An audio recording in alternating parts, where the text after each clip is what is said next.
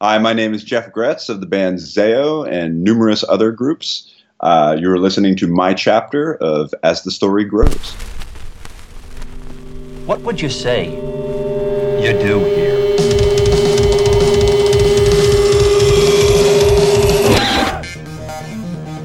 Have a good time all the time. Who's got it better than us? Nobody!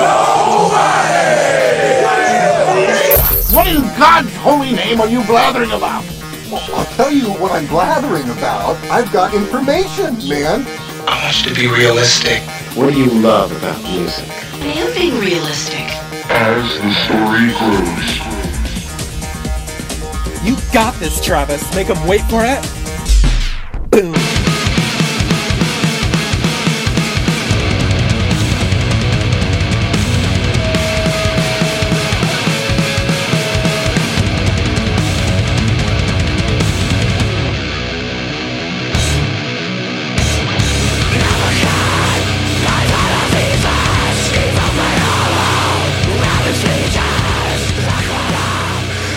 Right on, dude. Thanks for coming on the show. How you doing? I'm doing pretty good. We have been talking about having you on the show for a long time.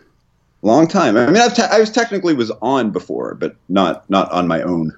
Yeah, but you were with Dan and Scott, and they ruin everything. So yeah, right. Time to get just you. Talk about this insane discography. Let's see. Jeff Gretz. I met Jeff Gretz because of this newfound Zao thing of mine. I guess the first time I met you was Pittsburgh when I drove out to see the first show when you guys played for the first time in 4 years or whatever. Right? Oh yeah, at the Altar Bar. At the Altar Bar. Mm-hmm. Yes. I think that was the first time we met. Yes, because I remember feeling awkward about having you sign that dude's poster. Ah, that's right. Skull Toaster and me and Metal Band Camp Gift Club did a little stupid giveaway, and then it hit me like I don't know this guy and I have to ask him to sign up. That's just weird. Like I felt okay around Scott and Dan and everybody else, but for some reason I was like, I have to like hunt this dude down in the back of the car while it's raining before they leave for the airport to fly out to wherever you were going. I was like, will you sign this poster? Oh yeah, that's fine. I mean, we have to do that usually at shows anyway, so It's not a big deal. That's part of the job. So then after you guys did Webster Hall in New York, we were dropping off all your equipment because everybody else had to drive home. Yeah. And we were like, yeah, we should do one with you because this guy Jeff, ladies and gentlemen, he plays a little bit more than just Zao drums. We got a lot to get into. Let's just get into it, man. Okay. Yeah. You're living in New York, but you're a Steelers fan. That must be weird, huh? Not really, because most of the people that live in New York aren't from New York, so you run into a little bit of everything. All right, fair enough. There are Steeler bars all over the place. There's Ravens. There's Ravens bars. I hate the Ravens. Who doesn't? Dude, they beat the Niners in the Super Bowl, and I'm a Niners fan, and oh my, Ray Lewis can kiss the fattest part of my ass. That's all I got. They're playing in London right now. I haven't looked at what the score is. I don't care. But my point is, you're from Pittsburgh. You're from out in Zao land. Yes. So let's talk about little Jeff Gretz. Okay. Go ahead. What do you need? No, I meant little Jeff Gretz. Jeff. Like take us all the way back before. Like I want to get into how Zao got in touch with you and everything because it's actually kind of a funny story because someone passed you a note. Oh, yeah. Sounds like you guys were in grade school. But, I mean, take us back further than that. You started playing the drums as a kid. Everybody has that wooden spoon, pots and pans moment. Yeah, I had mine were coffee cans with little dowel rods. And I would play on the plastic side of the coffee can for the drum, and I would flip other ones over for the cymbals. And already an innovator. I did that, but my dad was a drummer, so there was always a drum set in the house. Oh, that's cheating. You can't do that, man. So I did both. What was your dad doing? He was playing in at the time he was playing in I guess like a wedding band. They were top 40 band at the time. So this was like late 70s, so they were doing a lot of disco. Was that something? I'm sorry. Go ahead. No, it's all right. Was that something that Dad did, or is that something that like he drug you along and you got to see it sometimes? Oh, I got to see it a couple times. Oh, that's. I think I was probably like 5 years old, and they like snuck me into a bar, and I watched them play disco. And my dad had one of those big '70s drum sets, like the single-headed concert toms, and it was one of the clear Ludwig Vistalite. Right on, very Phil Collins. I like that. Oh yeah. Oh yeah. All right, and that was it. You just want to do what Daddy do, right? Yeah, I guess. I mean, okay. I really don't remember starting to play. I just always remember that I was playing. Like I'd put headphones on and play along to Beach Boys records and a lot of Neil Diamond. Okay. Just based on what my parents at the time were listening to. Sure. I would play along to that stuff with headphones on. I used the coffee cans because I had a hard time on the drum set because I couldn't really reach stuff when I was little. Gotcha. So I mean, I just constantly played, was playing. Probably formed my first band in early high school. Mm-hmm. And used to play at the local, all the local, rock shows. My early high school was like 91. So that was like right when like Nirvana hit. Gotcha. So everybody had a band and you could be a band and you didn't have to be great. So there was like this big scene, that was the big thing about like the whole Nirvana grunge movement is that you didn't have to have, big hair and virtuoso guitar players. Anybody could be a band. You didn't have to look good. You didn't have to play good. Right. You just had to be awesome at what you do. And a lot of people my age were like getting into stuff like punk music and stuff like that. So there was like a big like scene, in our small town. And so I had met through my band at the time. Like my band in high school would play with Marty's band, which also had Brett in it. Right. Brett and Marty were in a band together. And then, Scott was playing and, Scott had a band and like Dan had a band. And so we all knew each other from, early to mid 90s. Wow. So you knew Zayo before Zayo was Zayo. Oh yeah. Yeah. I mean, I remember when Brett joined Zayo, before Russ and Dan were even involved. Mm-hmm. So yeah, it goes back. I mean, I was back with them way back. Right. We were all friends. So I went, and then I went, they started doing, Zayo, Juliana Theory, all that stuff. Scott was in Creationist Crucifixion. Right. And I went off to college. So I kind of lost touch with all those guys for a while. Okay. And I went to college and studied percussion. Did you really? Yeah. I didn't even know that. I was focusing on more orchestral percussion when I was in college. I did drum set stuff. Like I played in the college jazz band and all that kind of stuff. But my main focus was stuff like timpani and marimba and orchestral excerpts, like learning how to properly crash cymbals and all that kind of stuff. Huh. So yeah, and then when I got out of college, I started teaching drum lessons. I was living outside of our hometown, but there was a music store in downtown Greensburg that a drum teacher basically was retiring and said, "Hey, do you want to pick up these 28 students I had?" So I ended up with like a studio of 28 private students. Wow. Overnight. And Dan tattooed right around the corner from there. Right. And so I would see him occasionally in town, and we just started talking again. And yeah, one day I came in to teach lessons, and there was a note that Dan had left because he knew I was coming in, and it said, "Dan from Zayo, we need a drummer." And initially they just wanted me to, they had Stephen Peck, who was playing, decided he wasn't going to do it anymore probably about 3 weeks before they were going on a tour. It's like a 2.5 or 3 week tour in Europe. Wow. It was Zayo and Bleeding Through in Europe. And so we had to I didn't even have a passport at that point. So we had to rush expedite a passport. And I was just going to go do the European tour. And then we were coming back, and there was a U.S. tour with Bleeding Through that ended up meeting up with Warped Tour at the end of it. So I was going to do the Europe tour and the Bleeding Through / Warped Tour, and then we were going to take it from there. Okay, slow. And then I ended. Hold on. Okay. So at this point, I'm sure you've played out before. I'm sure you've done local shows. I'm sure you've done stuff, but nothing of this caliber, correct? No. Okay. That was the first. Yeah, that was the first like thing that big. Okay, and one more thing. If you mentioned it, I missed it. I'm sorry. Where did you go to school?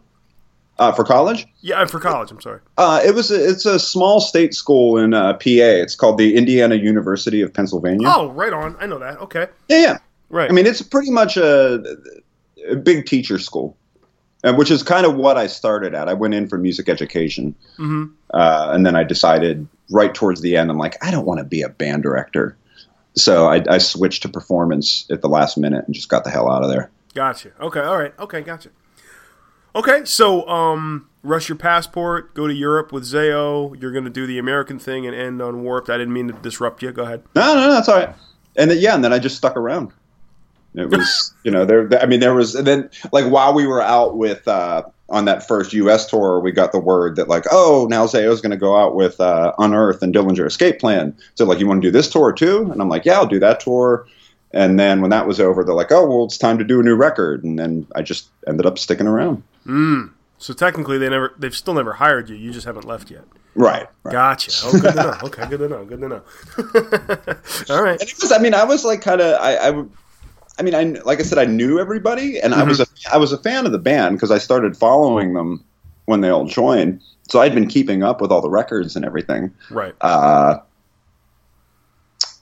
it was, I sort of hesitated at first. My first question when I talked to Scott about, going on the tour and stuff, I'm like, because I had heard stories, like through the grapevine about Zao and like the background stuff. And I'm just like, are there like prayer circles before the sets or something? Like, is this something I should, and they're like, no, it's nothing like that. What kind of stories were you hearing? I'm curious. Just stuff like before they went on stage, there were like prayer circles and, I had never seen them live. Because there was at one time, right? I'm sure there was. Yeah, there was. And like, they throw out Bibles from stage, and I'm like, I don't know if I want to. No, that's Striper, Jeff. This. Okay, all right, interesting. So you didn't really come from. None of this was. That's a little bit of a different spin. Sometimes these bands know each other because. These bands know these members because they were all buddies in youth group or church or something like that. This really didn't play into anything with Zao. No, this is just boys from way back. But yeah, and even like when I knew a lot of the guys early, like I remember like Marty and Brett were real into the the Jesus thing to various degrees. I remember there was one point where Marty sold off any of his secular music. Oof. Like got rid of everything. He's smarter than me, dude. I burned mine at one point. And then he had to go back and like rebuy everything. Yeah, it cost me. I know. Dude. I remember. I did the youth group thing. I remember that. Did religion or Christ ever play into any part of your life or aspect or anything? I mean, I grew up Catholic. Okay. I mean, I went to Catholic school. I was an altar boy. It's weird because like I know my parents are like really out of it.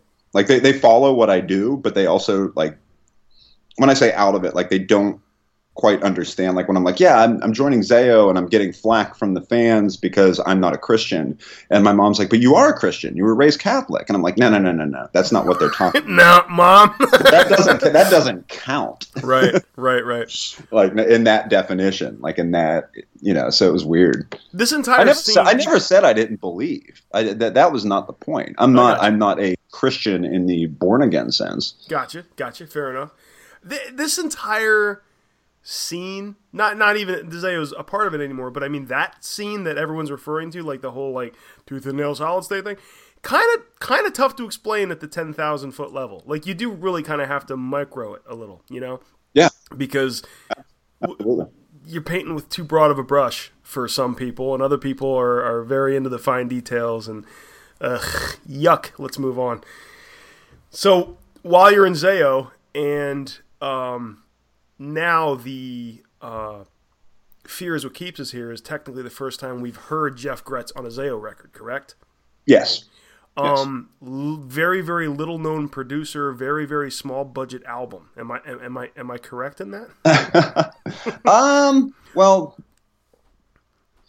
Steve is definitely up there in the rock royalty, whether he wants to admit it or not. Yeah, I'm being sarcastic. Let's clarify that. You went out to work with one of the dogs. In the grand scheme of things, that was a small budget album. I guess so. That album cost half of what Funeral of God cost to record. No kidding? Yep. With oh my God, I'm forgetting his last name. Here I am trying to make such a big deal. Steve. Steve Albini did. Albini, right? Yeah. Eric Rachel did Funeral of God, but yeah, I think they spent a lot more on Funeral of God. Scott told me that I might get this wrong. Albini said Zayo at that time was the second band he has ever seen stop recording to watch football. Yeah. And the first band was Neurosis. Did I get that right? That is absolutely correct. That's pretty cool. Zayo and Neurosis are the only two bands that he's ever had in there that stopped what they were doing when there was a football game on. For Neurosis, it was the Raiders. Okay, all right. Yeah, apparently, somebody in Neurosis has the Raiders logo tattooed on their chest.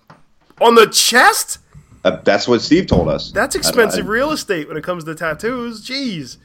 Wow. And I don't know how they feel about the Raiders moving to Vegas. I can't imagine that's a literally stole popular decision over there. The next thing out of my mouth, all these Oakland Raider tattoo people, how do you feel now? They're moving to Vegas. You have to get like weird slot machine versions of the tattoos or something. Gross. Whatever. All right, so kind of a shitty broad question, but what was it like recording with Albini? Explain that. Because you're not going to get an opportunity to do that again. And many people who are listening to this may have never gotten that opportunity. So I mean, we could go out there. We could go out there next month and record if we wanted to. Oh, okay. The door's open. I mean, that's the thing. Like his whole thing is he doesn't turn anybody down. Like you could have if you're willing to go out there and show up and pay him, like you can schedule the time. Like it's not like you don't have to go through an audition process to get Steve to record you, or you literally, if you call the studio, he picks up the phone and he's like, "How can I help you?" And if you're like, "We want to book a recording session," he'll be like, "Okay, when do you want to come in?" And he'll pencil it in and he'll do it. He's not so big. He's not so big that he picks and chooses. No. Okay. He'll record. He said he'll record anybody. I think where he starts to, I know he has turned some people down, but usually when he turns bands down, it's larger acts. I think he said he turned down the Black Crowes. Wow. If I remember correctly. But that was a situation. He said a lot of times with those acts, they'll be like, well, we want you to fly out to, say, LA, and we want to record for a month. That's when you really got to sell him on it. Oh, I see. He kind of because his technical limit for a project is 2 weeks. If you want to work on a record in 14 days or less, no problem. He will book it. Once you go over that 14-day mark, then it turns into a different type of deal. Or if you want him to travel. Okay, fair enough. Like we booked 2 weeks. Okay. We really didn't need it. We ended up being done with stuff way earlier. Yeah.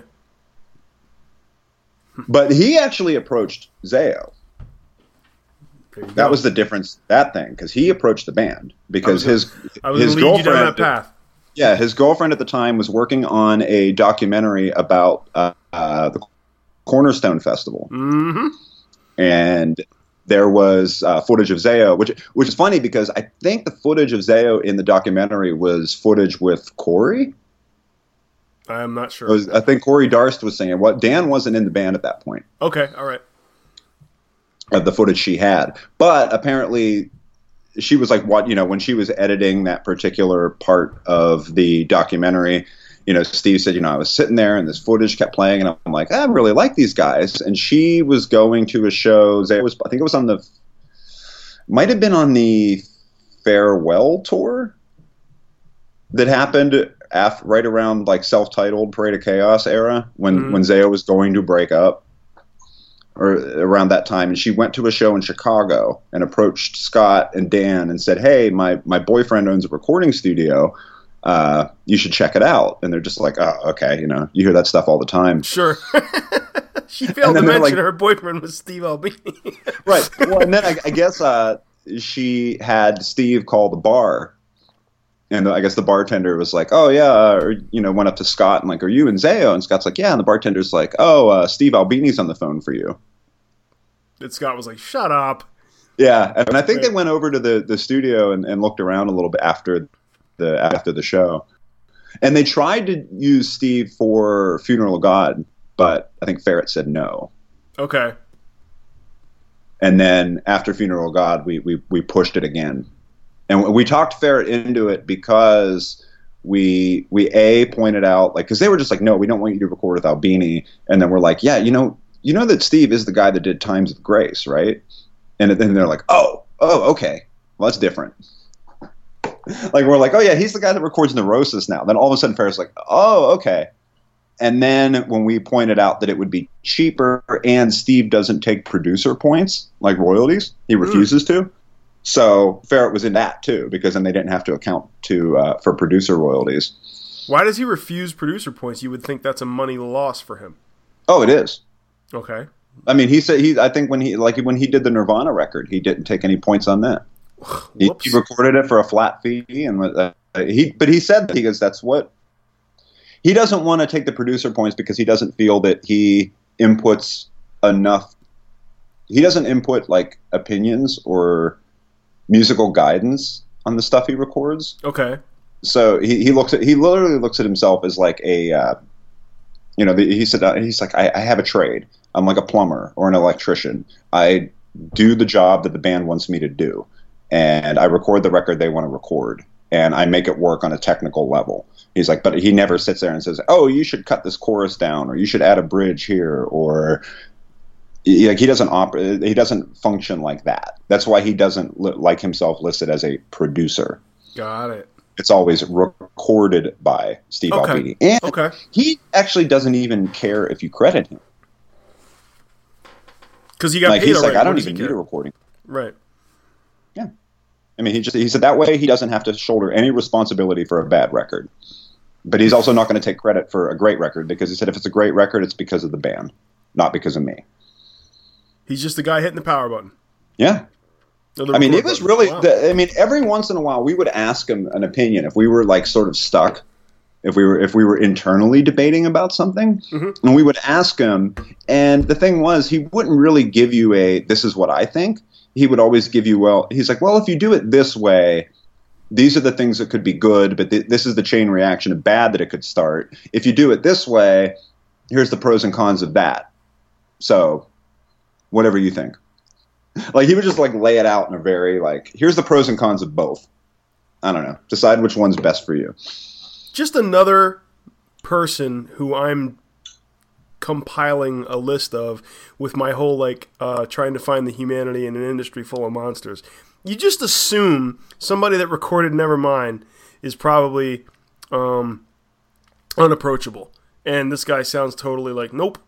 like I mean, we'd always heard stories about like, oh, Steve Albini, he's such a dick, and like he just like he's like nasty, but I think a lot of people like approach him in the aspect that like, oh, Steve Albini's a dick, and so they try to be a dick to him, and then no, he was totally fine, like totally pleasant. I mean, we went in there, we were prepared, we didn't screw around. Right. And that's another thing. If you go in there and you're screwing around and you're not prepared, it's his job to act like a dick. Because at that point, you're wasting your own money. You're wasting my time. I have to do a little parenting. And I guess there's some musicians out there that don't want to be treated like that. Right. Yeah. Yeah, which is gross. If you're, like, seriously, you're going to spend the money and get out to Albini with his resume and then not be prepared. I think he deserves to kind of backhand you a little bit, Yeah. I mean, yeah, we got I think Dan had to, I forget why, Dan couldn't travel out with us, which wasn't a big deal because we were going to we did it live, like it was me, Marty, and Scott all playing together. And like that was what ended up on the thing. But we weren't going to do the vocals live. We just wanted to get like the bedrock of the full band down and then have Dan. So we didn't need Dan for the first couple days. But I think we finished ahead of schedule on that. I think the backing tracks for the whole thing were recorded in about, I want to say a day and a half. Like the first day we spent probably 8 hours getting sounds. And then I think laid down like 1 or 2 songs, like just sort of a test run, and then came back the next morning and listened to make sure we were happy with how things were starting. And then we did the bulk of the record that next day. Wow. Just blew it out because you guys yeah, knew it. I think Dan spent a day and a half doing vocals maybe. Scott went through and like did guitar overdubs, like pretty much just him like occasional harmony parts, but for the most part just like a doubling. He did that while I was making lunch. Like they literally like pulled the reel of tape up and he's like, okay, just hit record. And he went through and like played along to every song, kept the first take and moved on. Like I missed the entire guitar overdub of the entire album while I was making lunch. Like that's how fast it went. Nice. Helps to go in. And then we got to the point where it was like we'd do like two or 3 mixes a day. Like it was really fast. I think the last 2 days we didn't even do anything. I mean, we were scheduled to leave for tour. We were meeting up with In Flames in Arizona as soon as the session was done, and we were just kind of like we just hung out the past 2 days and played billiards with Steve, and he's a big billiards guy. Billiards, not pool. Billiards. I'm not good. I could never figure out billiards. It's too many angles. And he always would offer. He offered it to us, and he always offers it to. He puts the band up to a billiards challenge. If you beat him at a game, he will eliminate the recording fee. Shut up. And you record for free. If you lose, you have to pay him double. So of course you all say no because you're afraid of him. Yeah, like because you never bet the dude that carries his own stick into a pool hall, right? Well, the best is cat billiards. There's a bunch of cats at the studio, and like cat billiards is great because like basically the cats like to hang out on the billiard table, and you have to play around them. And sometimes the cats get involved. So okay, if a cat touches one of the balls and moves it, is that like considered like when the ball hits an umpire, it's still like a live ball, or do you get to put the ball back? Oh no, it's like golf. It's like you play it where it lands. Oh, so like you can totally have a cat interfere with the game and it goes your favor or it doesn't go your favor. Right. You don't put the ball back. Okay, I don't know the rules of cat billiards. No one does, Jeff. No. It's a whole new sport.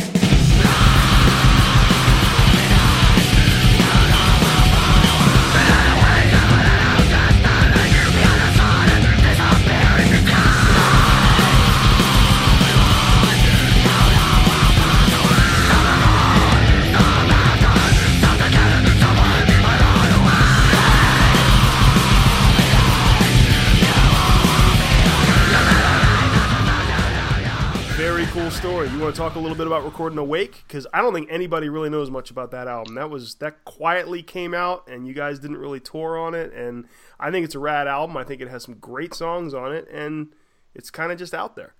Yeah, I mean that was a weird one. Right after we finished up the Fear touring, things got really strange. Like where the band, we kind of knew the band was taking a break. I remember the last show we played out in California, Dan had to fly home for a wedding, and then Scott decided to fly with him. So me and Marty and our tour manager and merch guy at the time basically drove back across the country after the last show. And that was the last time I talked to Scott or Dan for 2 years. What happened? Why end like that? There was like sort of there was sort of talk during the tour that like, this is the last tour. We're done. But like, you didn't really take it seriously. Okay. And like, but then it was also like, oh, well, maybe it's just the last tour for a while, or we'll reconvene at some point. And then I was already planning on moving to New York after that last tour, but kind of like I am now, where I'm like, hey, let me know. I'll come back for it. I'll come back whenever we're ready to go. And then I came to New York, and then I started reaching out, just trying to feel out what was going on, and like no one was answering, and it turned into, yeah, we're done. We're done. And then I heard from our tour, and like I couldn't get Scott to return calls. Things got real weird. I never really got to the bottom of it. I remember I talked to our old tour manager at one point, and he's like, yeah, I talked to Scott, and he said he's never writing a Zayo song again. And it was what the hell happened? I wonder. I never really got the full story. I'm sure Scott will listen to this and maybe explain to me what happened. Okay. But and then I went off, and I took the gig with From Autumn to Ashes. I told our manager at the time for Zayo, I'm like, I got to tell people that I'm leaving Zayo because I need people to know that I'm available. Even though I wasn't really quitting, I'm just like, I got to say that I did. And literally I said that I quit Zayo, and the next day Carl from Ferret emailed me and said, hey, From Autumn to Ashes is looking for a fill-in drummer. So, my gamble with that literally worked. Like, that was the problem. Like, no one was going to call me to do something because they thought I was still in Zayo. Gotcha. Okay. So me quitting briefly was technically a formality, just so I could get some work. But you were told at that point Zayo was done anyway, so you were like, okay, because Zayo never came out with an official press thing. Okay, we're done. Everyone assumed Zayo was still a thing, and you're still in it. Yeah, got it. Okay. Huh. And then like it was like it just lined up perfectly. Like From Autumn to Ashes, like I was touring with them for a little bit. Like basically, I wasn't really a band member. It was just kind of like I was the live drummer. Okay. And then they decided to pack it in. And so we had like a tour of Japan coming up, and there was a couple other things, but I pretty much knew it was done. And Zayo's manager at the time, Ryan Downey, called and said, hey, Scott wants to do a record. Would you be down? And I'm like, yeah, let's do it. And then Scott and I touched base again and caught up. And okay. So there was no bad blood of you saying I officially quit Zayo? No. Okay. Huh. Not at all. It was just like like you said, like a formality thing. Yeah. Okay. So then Autumn to Ashes was a thing. I mean, arguably, at that point, probably maybe some of the biggest stuff you've done yet? It's weird. Yeah, we did a lot of big shows. A lot of big stuff over in Europe. I mean, honestly, in the States, I don't think the shows were that much bigger than what Zayo was doing. Mm-hmm. Some of them were, but yeah. I thought it was comparative. There was one point where I think From Autumn to Ashes was a lot bigger. Mm-hmm. When I joined, things were weird there. They had just had the lead singer, drummer switcheroo stuff going on, and so it was hard to tell. I definitely came in on the downslide over there, so it really wasn't that much of a difference. Gotcha. In terms of size of shows and stuff. I mean, some of the festival. I mean, I'd go over to Europe with From Autumn to Ashes, and like some of the festivals, like that was the first time I got to play like at the Download Festival and like Reading and Leeds. Wow. And Pukkelpop. What? Yeah. What's that? Pukkelpop? Never heard. It's a huge festival over in Belgium. It's actually one of my favorite festivals because it's not really genre specific. Like when we played, I played with From Autumn to Ashes, like Trail of Dead. Okay. Played it with us. Mm-hmm. Sonic Youth was there. They did Daydream Nation in its entirety. Right on. Wow. I think Slayer played. Heard of them. Typo Negative. Like it was like all over the map. The Shins. It was like they're one of my dirty little secrets, dude. The Shins? No, the Typo Negative. I still love Typo. Why is that a dirty secret? I get a lot of shit for that because I guess they're like quasi fake vampires or whatever. But dude, their band was rad. I love their stuff. Oh, they were great. Yeah, they were great. God bless Peter. But yeah, so anyway, right when From Autumn to Ashes packed it in, I found out about they're like, oh, we want to do a Zayo record, and Scott pretty much had these songs done, and we battled around about who was going to record it or how we were going to do it. And my suggestion ended up falling apart. I wanted Brian McTernan to do it. I don't know if you're familiar with him. I'm not. He's down in he's based out of Baltimore. Okay. He's done all the Cave-In records. Oh, he recorded Jupiter. Oh, okay. And he had done the last From Autumn to Ashes record. And I really liked his stuff. Darkest Hour used to record with him too, but I don't think he has his studio anymore. Okay. But at the time, I wanted to do it with him, and I thought everything was a go. And behind the scenes stuff went down, and it was decided that it would be. I guess my take on it was that it was decided that since Zayo's not touring and has been out of the spotlight for a little bit, it might be good to have Tim Lambesis record it. Okay. For that extra exposure to that crowd and that scene. Okay. I wasn't really into it because I was never a fan of Tim's production style. I mean, it's fine. It's just I wasn't into that. I'm like, I don't want this to sound like an As I Lay Dying record. I don't want this to sound, because we've never been really into that. And we were just coming off the Fear. I'm like, I don't want to go put out another record that kind of sounds like Funeral of God. I thought we should move in a slightly different direction. Mm-hmm. But, the price was right. And I went out, I basically flew out to California and recorded the drums over 3 or 4 days. Mm-hmm. And then Scott and Dan and Marty, all that stuff was done back in Pittsburgh. And then the tracks were sent over to Tim and his engineer, Daniel Castleman, to basically reamp the guitars and then mix it. But yeah, we had a lot of rules. We really didn't let Tim make the record that he wanted to make. I'm like, I don't want my drums triggered. We don't want things, quantized and edited and, don't fix this, don't fix that. And so it ended up being a compromise between what we wanted and what Tim wanted. But I mean, it was just what it was. So is it fair to say you guys didn't have the authority or the power to say no, thank you, but you did have the say in telling Tim, we don't want this and we do want this. Yeah, to a certain extent, yeah. Other than sticking Lambesis' name on the album, what was the point? I don't know. Okay, all right. I mean, I have a theory, but I don't want to burn bridges. Fair enough. Okay. I mean, basically I'll just say it. Whatever. Our manager at the time also managed him. So. Oh, double dipping. That's how that stuff works. I mean, and it's nothing again. I mean, that's. Well, and I said, get paid. He really wanted to do it. He really wanted to record his Zayo record, and Brian McTernan was willing to do it, but also at the same time, he didn't really care. It was just another I think he was looking at it like another recording, thing, and he wasn't sold on how we were doing it. Okay. Brian McTernan was like, I want the whole band to come in, and we're like, it's not going to work this time. Trust us, it'll be fine. So, it was what it was. And and like I said, Tim gave us a really good deal on what he was charging. And at the time, we were trying not to take a huge advance from Ferret because we knew we weren't going to tour. He gave you a good deal, but he didn't do anything.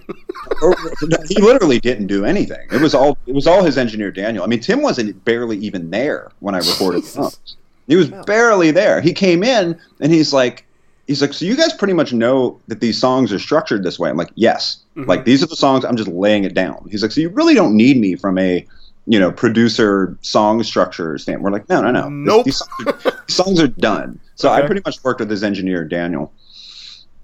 Yeah, he was barely there.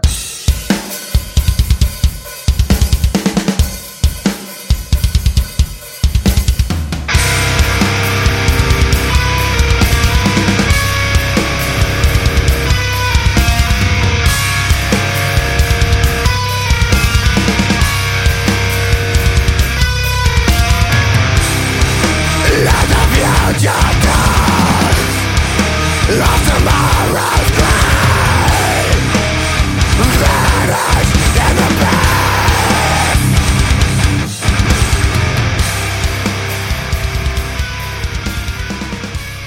So then Awake came out, and very interesting concept with the artwork, almost like interchangeable. You guys went a little Tool with your artwork, kind of. You can pick your own cover, sort of a thing. Yeah. Oh yeah, Ferret hated that too. Yeah.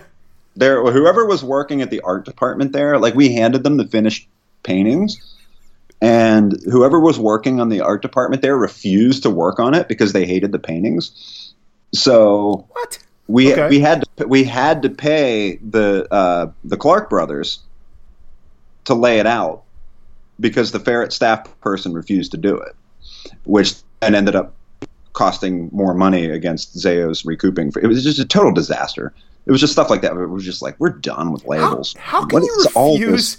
How can you refuse the word? I don't get to call my boss and say, no, I'm not. I'll do these 8 stops. I'm not doing these 2. I'm not happy with those. I'm not allowed to say that. Why are they? Yeah. I don't know. I don't understand. Whatever. It's like, well, you just keep like checking these things up on the list. You're like, we're doing this different next time. Like it's kind of why we stopped touring, like because we were just sick and tired of how things were being presented to us. Like we weren't allowed to headline tours for 2 years because everybody told us that we had to do all these support slots to build the crowd. And the fact that, because like, Funeral of God came out and did really well. It did better than anything had done on Solid State. Mm-hmm. And then they're like, well, you got to do all these support tours so that the next record can do even better. And we just kept saying, we think we hit the ceiling here. Like, I don't think, especially the tours they were sending us out. You send Zayo out on a hardcore tour, everybody in that hardcore scene knows who Zayo is. They either know Zayo and like Zayo, or know Zayo and hate Zayo. Their opinion's already formed. You might pull in a couple more people, but not enough to swing a tour. Everyone that's seen already has their opinion set, so you're not really gaining that many fans. You send us out on a tour with somebody like In Flames, and you might pick up some people, but for the most part, we're not really going to grab a lot of that crowd. So basically, we spent a year and a half doing all these support slots with the promise of, the next record is going to be even bigger. And then basically what happened was the next record did just the same. Did exactly the same as the last one. But the difference was we weren't allowed to headline. So a lot of the Zayo fans quit coming because it's like, why are they going to spend, $45 to see Zayo play for 25 minutes before In Flames? Can't blame them. Right. And so I think there was a lot of people that just lost track of the band. Zayo has always fallen in between genre, even way before you. Zayo has always landed in between genre stuff. Right. And I mean, I hate to drudge up Blood and Fire. I know. That's probably a boring conversation for people that weren't even in the band at the time, which is damn near everybody. But that was so in between everything. Never heard anything like it before, and also felt like you heard it before because it's a little bit of hardcore, a little bit of metal, a little bit of spoken word poetry, a little bit of Carcass vocals with dance. I was just going to say, in general, it just kind of sounded like Heartwork by Carcass. That's what I was thought. I'm like, Heartwork by Carcass could be a Zayo record. Yeah, it could be. Could be. I mean, they're essentially the same thing. You guys are still kind of going out of your way to throw curveballs, and we're gonna get to the new EP because Scott sent me a copy and it's rad. And I was telling him before how I felt like I don't feel like this EP is any lesser than Well-Intentioned Virus. It's just shorter. Really, all it is. I mean, I think it's more. It's just shit that didn't fit. Really, well, it's shit that didn't fit, like for time constraint reasons, right. But also for stylistic reasons. I mean, I think like some of the first song, the Drifting Shadows in Walking Dreams that we did for the Decibel Flexi disc, that was actually supposed to be on Virus to the point where it got mixed, and we couldn't find a slot for it. Mm-hmm. It didn't make sense after, in between any other songs. Mm-hmm. And so that one got pulled out. I mean, Drifting Shadows easily could have been in the place of The Sun Orbits Around Flat Earth Witch Trials, sure. Which was kind of when we put it on the list of songs to finish, that was the swappable spot for me. Because we didn't know how Witch Trials was going to turn out, if it was going to work, because it has some tricky rhythm stuff in it. We're like, I don't know. We don't know what Dan's going to do over it. It just might be too much and too weird. Right. So Drifting Shadows was sort of the fallback. Okay. But yeah, the other songs, it was just like we knew we only had so many slots to fill. And the other 4 songs just kind of, we always knew they kind of got batched together. Right. Just because they're a little bit more direct, a little bit, Let's not get ahead of ourselves. Yeah. I want to talk about that EP. Yeah. But I want to cover this email that you sent me where you were like, here's all the stuff that Jeff does with his time when he's not in Zao, because Zao has kind of resolved itself and leveled off as kind of a we play long extended weekends when we can deal with it sort of a band. So like we'll go out and smash 3 cities and then not play for 2 months, or whatever. Keeps it fresh. Yeah, and you guys all right now. You guys all go home. Yeah, dude, you guys are doing it right, because I know the insider stuff with Observed Observer, and Scott has told me some of the numbers and how you guys basically had your record paid off before it was released, just because of the pre-releases. Yeah, name a label you could have pulled that shit on, So well, I mean, they're telling us that Awake still hasn't recouped. I'm just like, what are you talking about? Come on, man, it's crazy. We literally that record Awake cost $10,000 to make. This EP cost more than that. Like, I don't understand how. Yeah. Whatever. Because it's bullshit.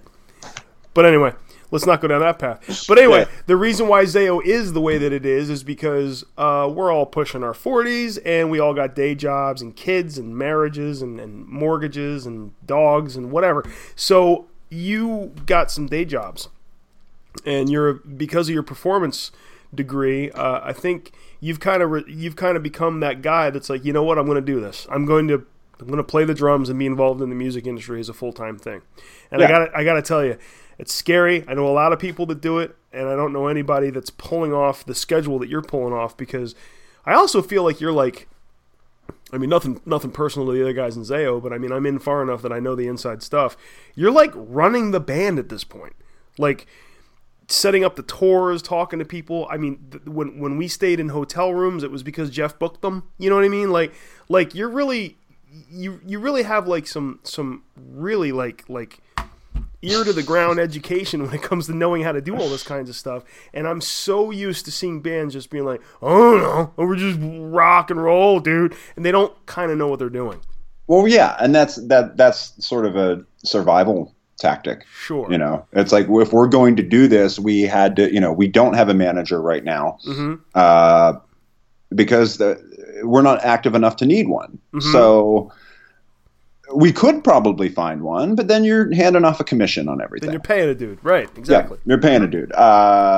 Even now, I mean, we're not afraid to roll up our sleeves and do the extra work. Mm-hmm. Not taking a merch guy for a 3-day run out to California and just me and Marty doing the merch ourselves. It saves money, saves a hotel room. It saves. Sometimes you take a merch guy though who smashes it and brings in a lot of money. I'm just throwing that out there. I mean, it's just we play it by ear. Specifically, when I went, I'm just throwing it out there. Yeah. No, but I mean, it's like little stuff like that a lot of bands won't do. Right. I can't imagine there's certain bands that I can't let the fans see me loading my own gear in. Like they'll lose the where's the illusion of success? And it's like, we don't give a shit. Illusion of success. Like, who is going? I hate that stuff. I've dealt with people like that. We have to have a guitar tech. We can't be seen going out there and checking our drums or checking our guitar before we. And I'm just like, why? Who cares? So who dumb. cares? It's so dumb. I'd rather see. I want to know that the dude changes his own oil. I think it's cool. Yeah. Ugh, gross. Anyway, let's dig into this email. I'm just going to go right down the email. You actually didn't mention From Autumn to Ashes in this email, so I'm glad you brought it up.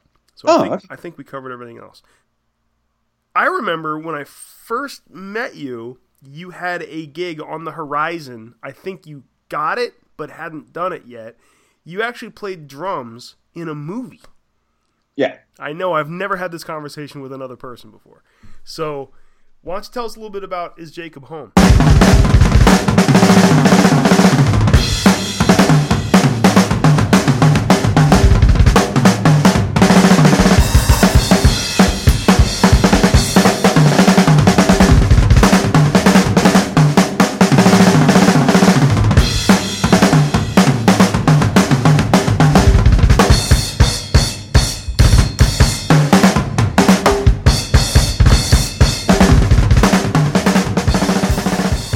Okay, so the track I sent you is Jacob Home. It's a clip from the movie Little Sister that I got called at the last minute.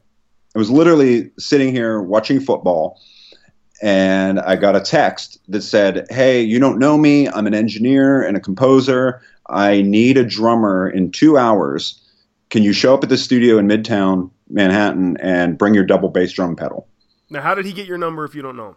I don't know. It was a recommendation through bathroom wall. Yeah, it was like this, 4 different recommendations down, and the person that he got my name from, I don't know who that person is. Okay. So he got my name from someone. I never did track down where it came from. Okay.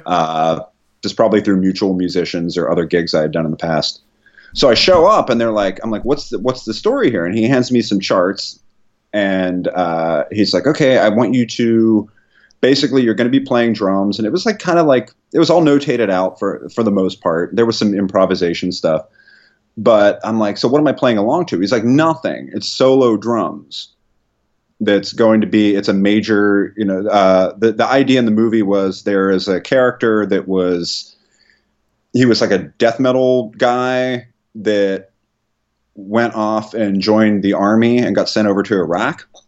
And got injured in the Iraq War and came back disfigured. And now he sits in the guest house of his family's home and plays drums all day and doesn't socialize with anybody. Wow. And he's like, and you're the sound of him playing, like practicing in the other room. But you're also his theme. Like when certain scenes in the movie happen, it's basically just solo drums. All right. Whoa. You're reading drum solo notation. Yeah. Like you're not playing kick snare to an AC/DC song. You're literally soloing and reading the notation.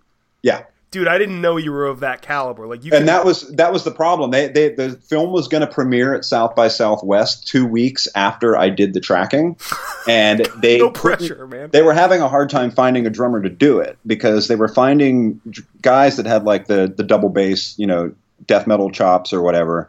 But they couldn't necessarily read the charts. That's me. And then they'd find guys that come in that could read, but didn't have the double bass chops. Right. So it was down to the wire. Like they literally had they went through like YouTube and just found like clips of people like playing drums. And they had it in there as a placeholder.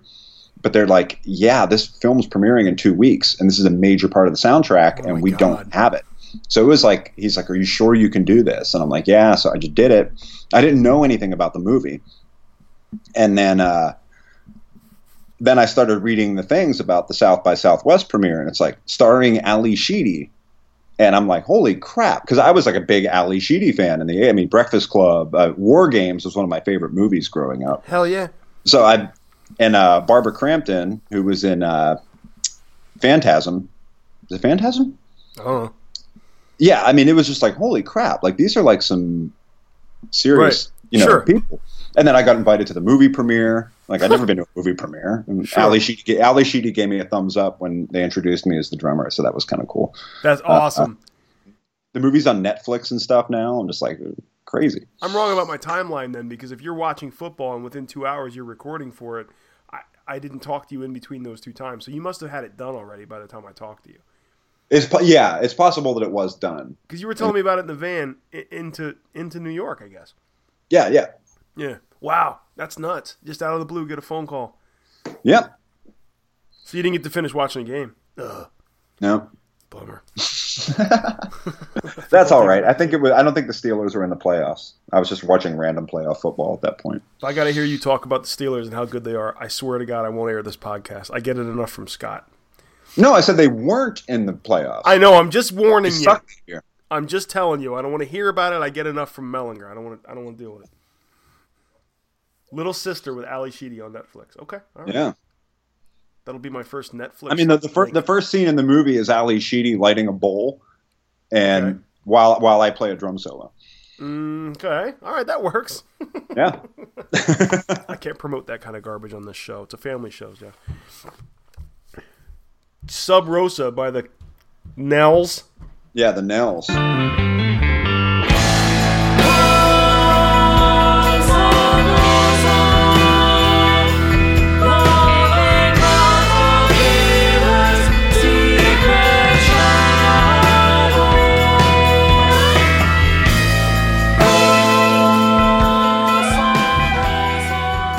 That's a new one. That record is probably coming out right around the same time as the Zayo record. Led by a classical composer guitarist named Andrew McKenna Lee, and instead of a lead singer, has 3 soprano opera singers. And you even said weird shit at the end of it. Oh yeah, it's totally weird. I was a fan of the band. They put out a record a couple years ago, and I was actually a fan of theirs. And then I knew a couple of the guys in the band, and got asked to take over the drum duty when their other drummer left. Okay, all right. So are you on this album or are you in this band? Both. I'm in the band now, and also on the album. How are you balancing all this stuff? Well, the Nels, we did the recording stuff. I've only actually played out live with them one time. Mm-hmm. Everyone in that group is pretty active in like different music scenes. Like the main leader, he teaches upstate at a college, like music, recording and composition stuff. So everybody's really busy in that band, and it's sort of a studio project right now. But I know he wants to start playing out a little bit more after the record comes out. Right. But yeah, I mean that's another one where everything's pretty composed out.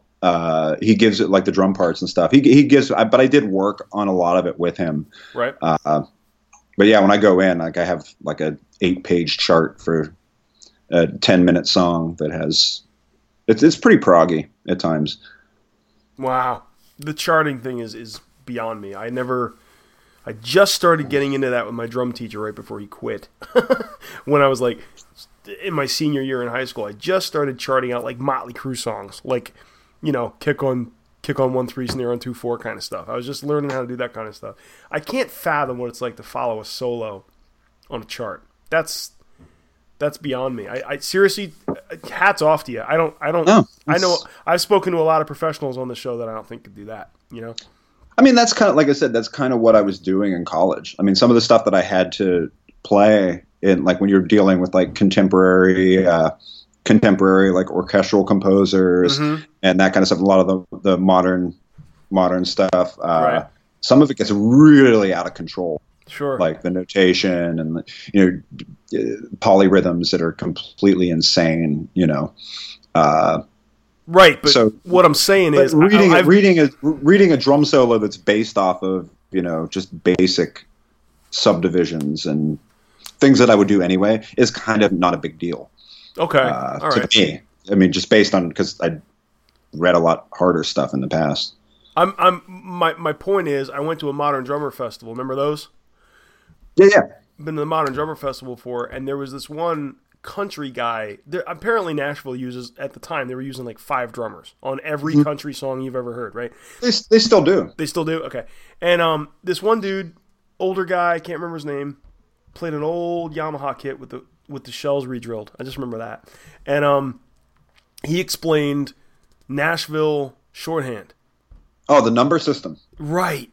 And he threw it up on the overhead projector, and you could tell all of us were just drooling on ourselves, like, what? Like again, coming from the grunge era, like I could figure out the Nirvana song without.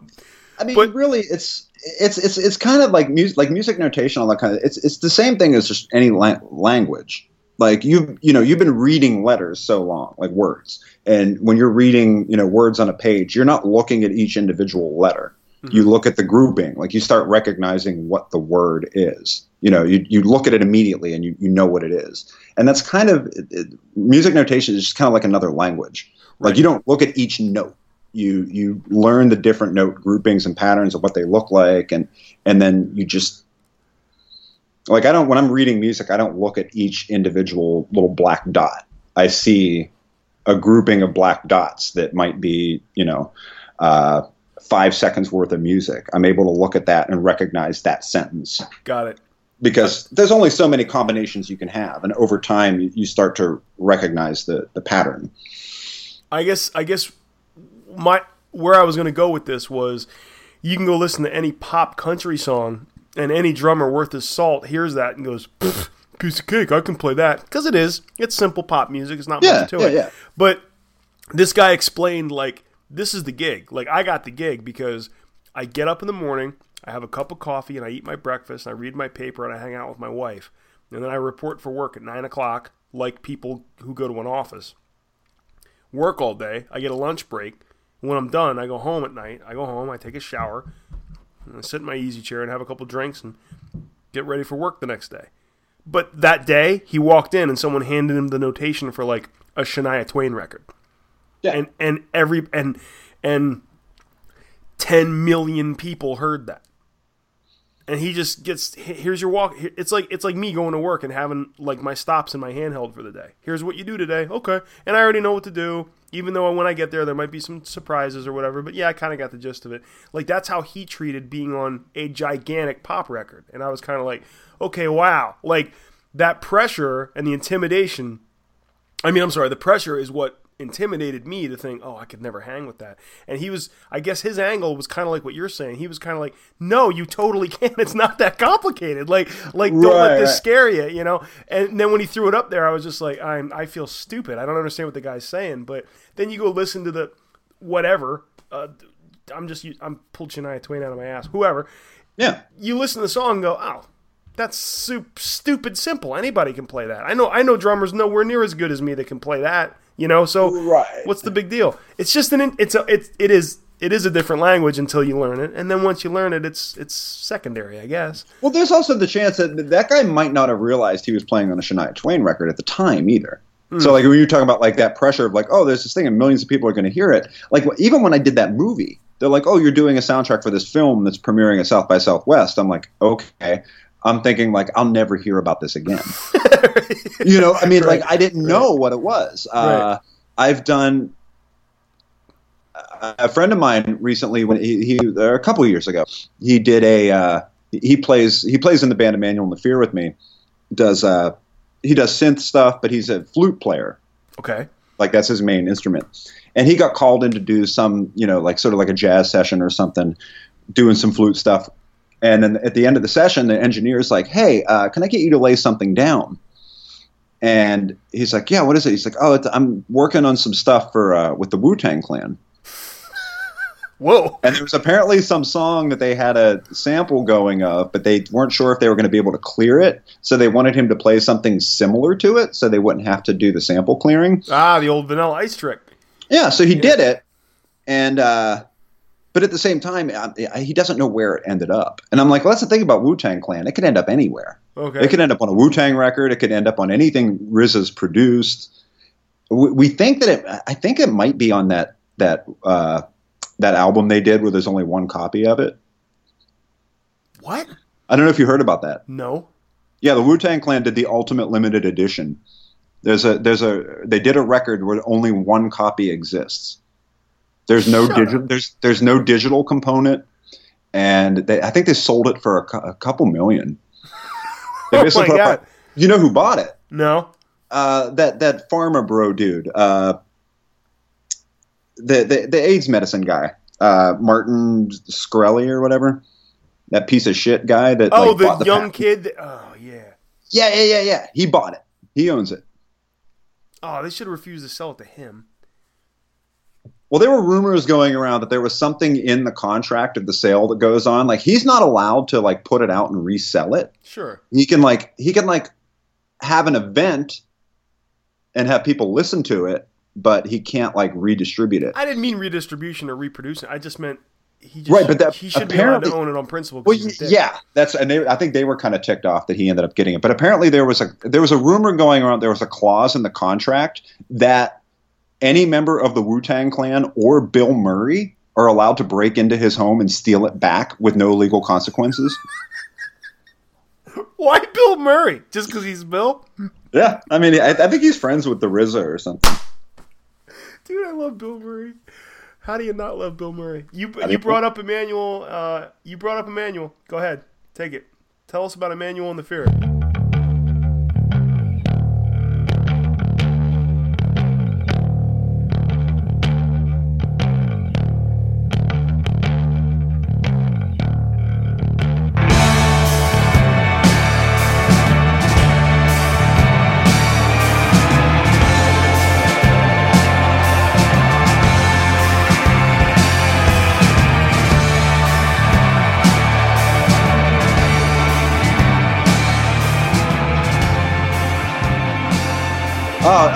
I've been doing that since 2008, 2009. Since 9 in your email, so. Yeah. It's like pretty much, I would say that is the closest thing to another band that I have. That's like actually like mine. Like that I'm invested in both creatively and financially.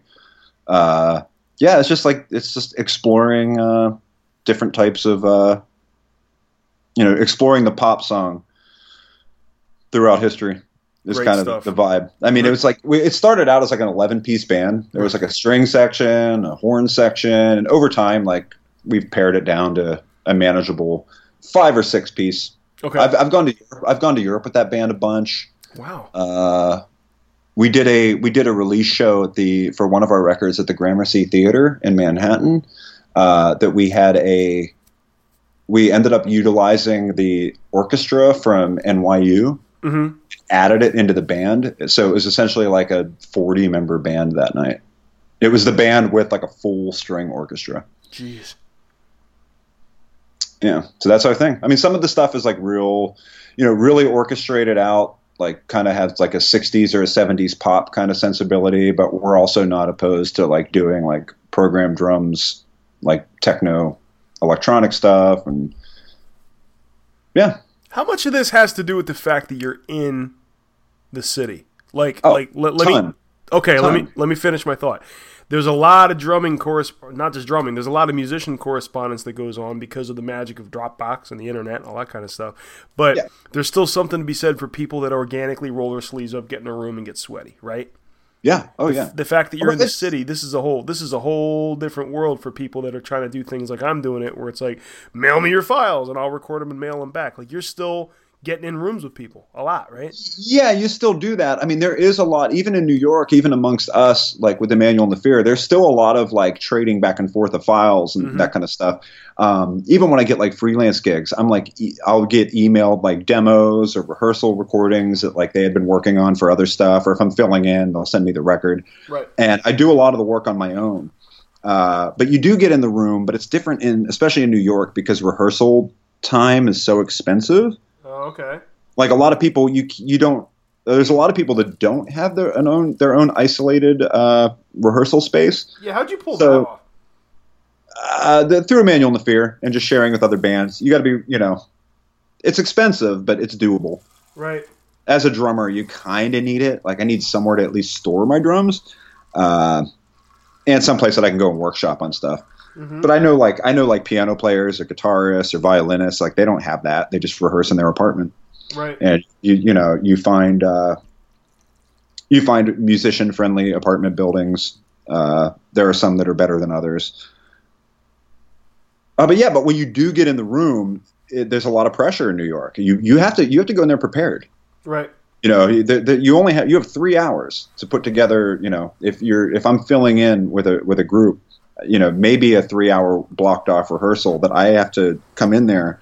I have to know my shit, and I have to get it done if I want to get called back again. Wow. Because you don't have that time. I mean, even Emmanuel and the Fear, like we have a rehearsal space, but everybody's so busy independently with other gigs. Like our violinist is right now, she's on tour on and off for the next year, she's playing violin for the touring production of Les Miserables. Jeez, wow! Like she does Broadway. She was actually filling in. There was that big musical. There was the Great Comet. It was called. Okay. She was in that show. Yeah, so she's like doing Les Mis, and like everybody's off doing, big stuff. So when we get together, like we only have like one rehearsal to like, we got to put together these 2 new songs we've been trading files back and forth about. Mm-hmm. So there is a lot of there's a lot of correspondence to get ready for the live. Okay, all right. Oh yeah, yeah, has to be for. I mean, think about all the different projects that you're involved with, and then each of those projects have 3, 4, 5, 6, 7 people that are involved in all those different projects. There's a lot of shit coming together just to pull off a Zayo show. Oh yeah. Well, the one other band that I have done stuff with, Leverage Models. Yeah, there you go. Perfect.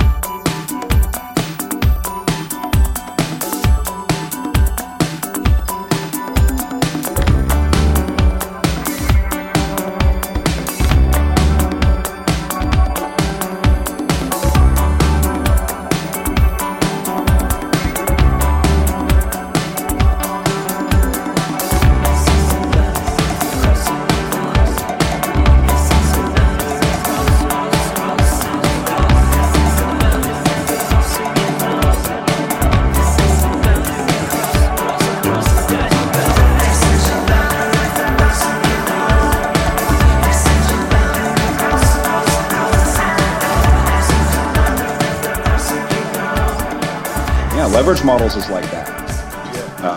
It's like the band leader, Shannon, he lives upstate on a horse farm, and everybody else lives in the city, and he sends us songs, and we actually record stuff on our own, a lot of it.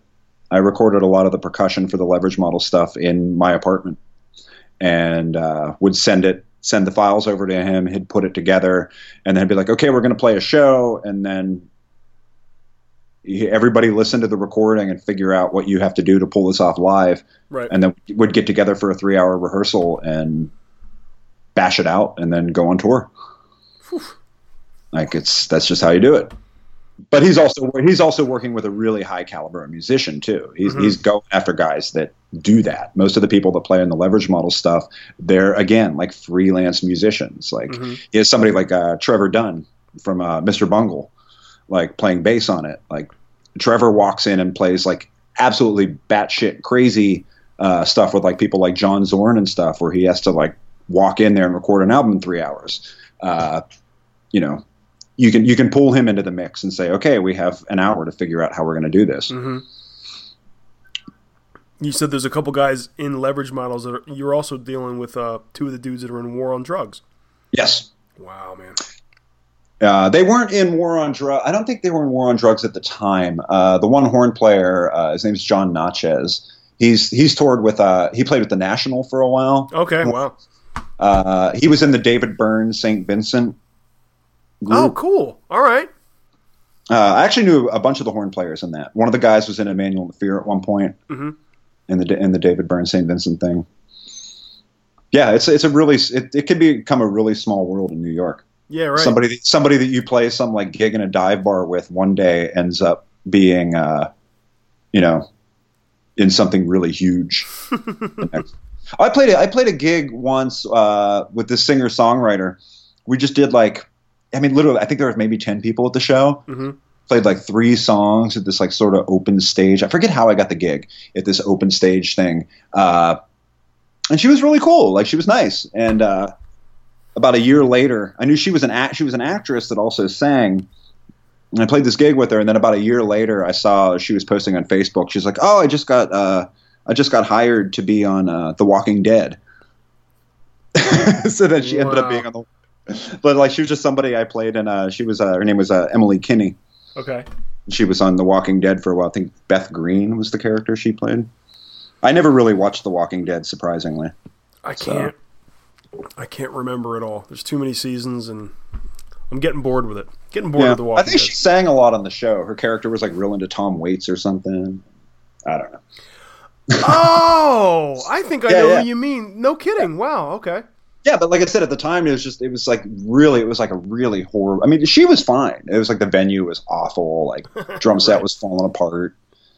There's it's like play 3. It was like 3 songs that I played on. I got like $50. It was like just like a last minute pickup gig kind of thing. Right on. Cool. Yeah, but you never know in New York. You really never know. Tell me a little bit about I Kill Ya.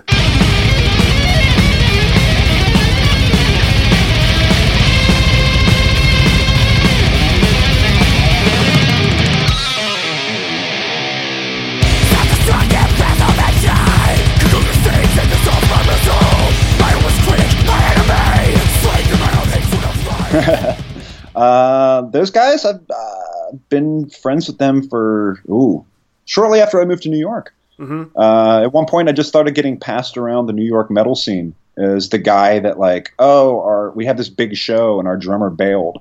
Who can step in and fill in? And because of the Zayo thing.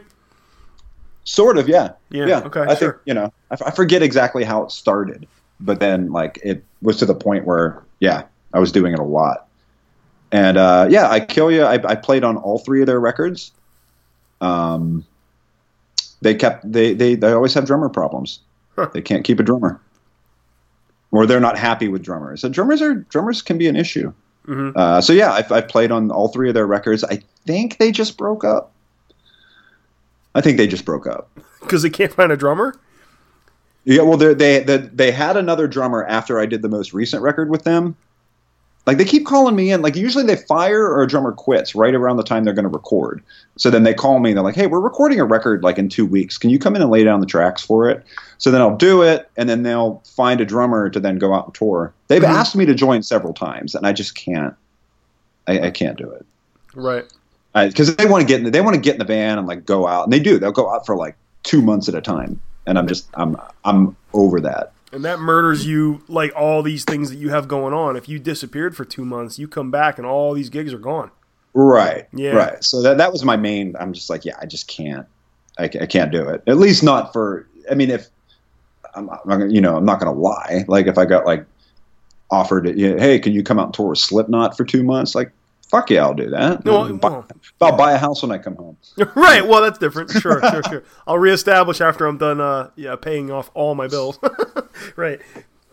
Well, that makes sense. I spoke to Jarzambek, the guitarist from Watchtower, and yeah, I actually auditioned for him once. Really? Yeah. Dude, that he's so funny. What a nice dude. Right around the time we were doing the Watchtower guitarist. Yeah. Well, because there's 2 Jarzambek. Wasn't the drummer his partner? No, Rob. Rob Jarzambek, the guitarist. Yeah. Yeah, he did a record. It was Alex Webster from Cannibal Corpse playing bass. And I forget who ended up playing drums on it, but he was looking for a drummer at one point. There was this trio record he was doing. It was him and the Alex Webster from Cannibal Corpse, and they were looking for a drummer. And I actually tracked drums. He had an audition piece that he was looking for someone to do it. Yeah. I didn't end up getting it, but I did audition for him once. It was an over the email audition. Got it. He said the same thing where he basically is I make a living doing guitar lessons. And if he can play anything for anybody because he's nuts. But the problem is if I disappear for 2 months and I come back, half of my students are missing. Yeah. Oh, absolutely. Because they wander away. And I was well, how much clout is there with the whole I have the I'm being taught by the guy from Watchtower, and he's like, none. He goes that doesn't exist. Like this kid wants to learn three chords, and he doesn't even know who I am or what I've done, nor does he give a shit. So if you kind of go after the illustrious gig and hop in the van for a couple months, you come home and realize it wasn't illustrious. You didn't make as much money as you thought you would, and you kind of blew up your spot when you get home. So, I think I know I lost some opportunities when I was out with From Autumn to Ashes. I just moved to New York, and I had some friends here, and I was starting to get some calls, and then I was gone for a year and a half. Mm-hmm. And then so it's I lived in New York for a year and a half before I really got a chance to put roots down. And then so I was just never here. Like I said, I lived here, my stuff was here, but I wasn't here. So yeah, it can get. You got to be picky sometimes.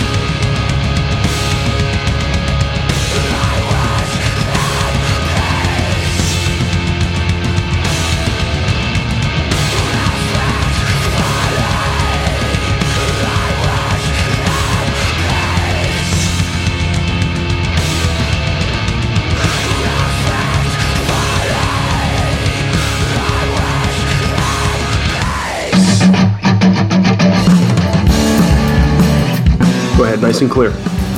As the Story Grows is a part of Lavera Productions. High five.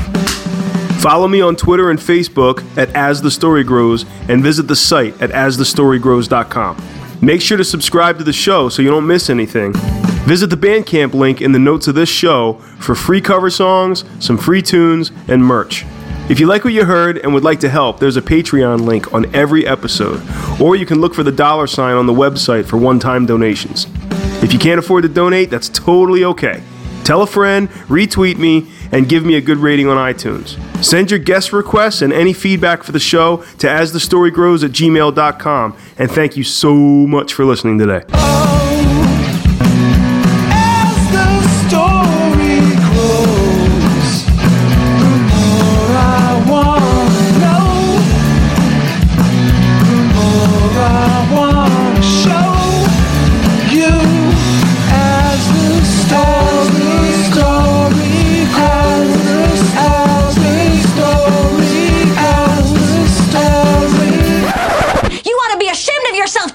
As the Story Grows. We love you. Take care. Bye-bye.